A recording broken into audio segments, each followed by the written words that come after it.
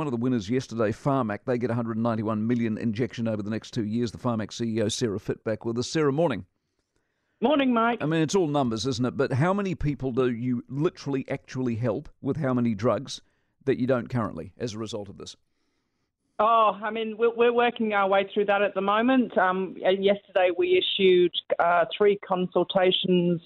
That's 15 medicines that will help thousands of people. So we're really hopeful that over the next few months we'll be able to work our way through our list and fund many medicines and help many New Zealanders. This, in broad terms, is what? A significant change, a reasonable change, a small change? It's pretty significant. It's the biggest increase we've had in almost 30 years. And really, it's quite a substantial increase for us. And really, it's going to enable us to fund many of the medicines that we want to fund. So, as I said, we're already busy working our way through our list. And we're going to be issuing a number of proposals over the next couple of months. How much of what you get is political as opposed to medical reality?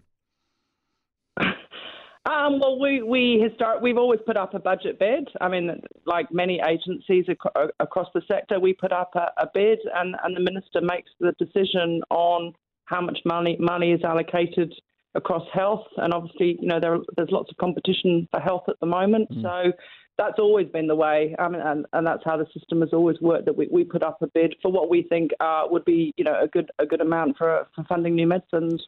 Good to talk to you as always, Sarah Fitt.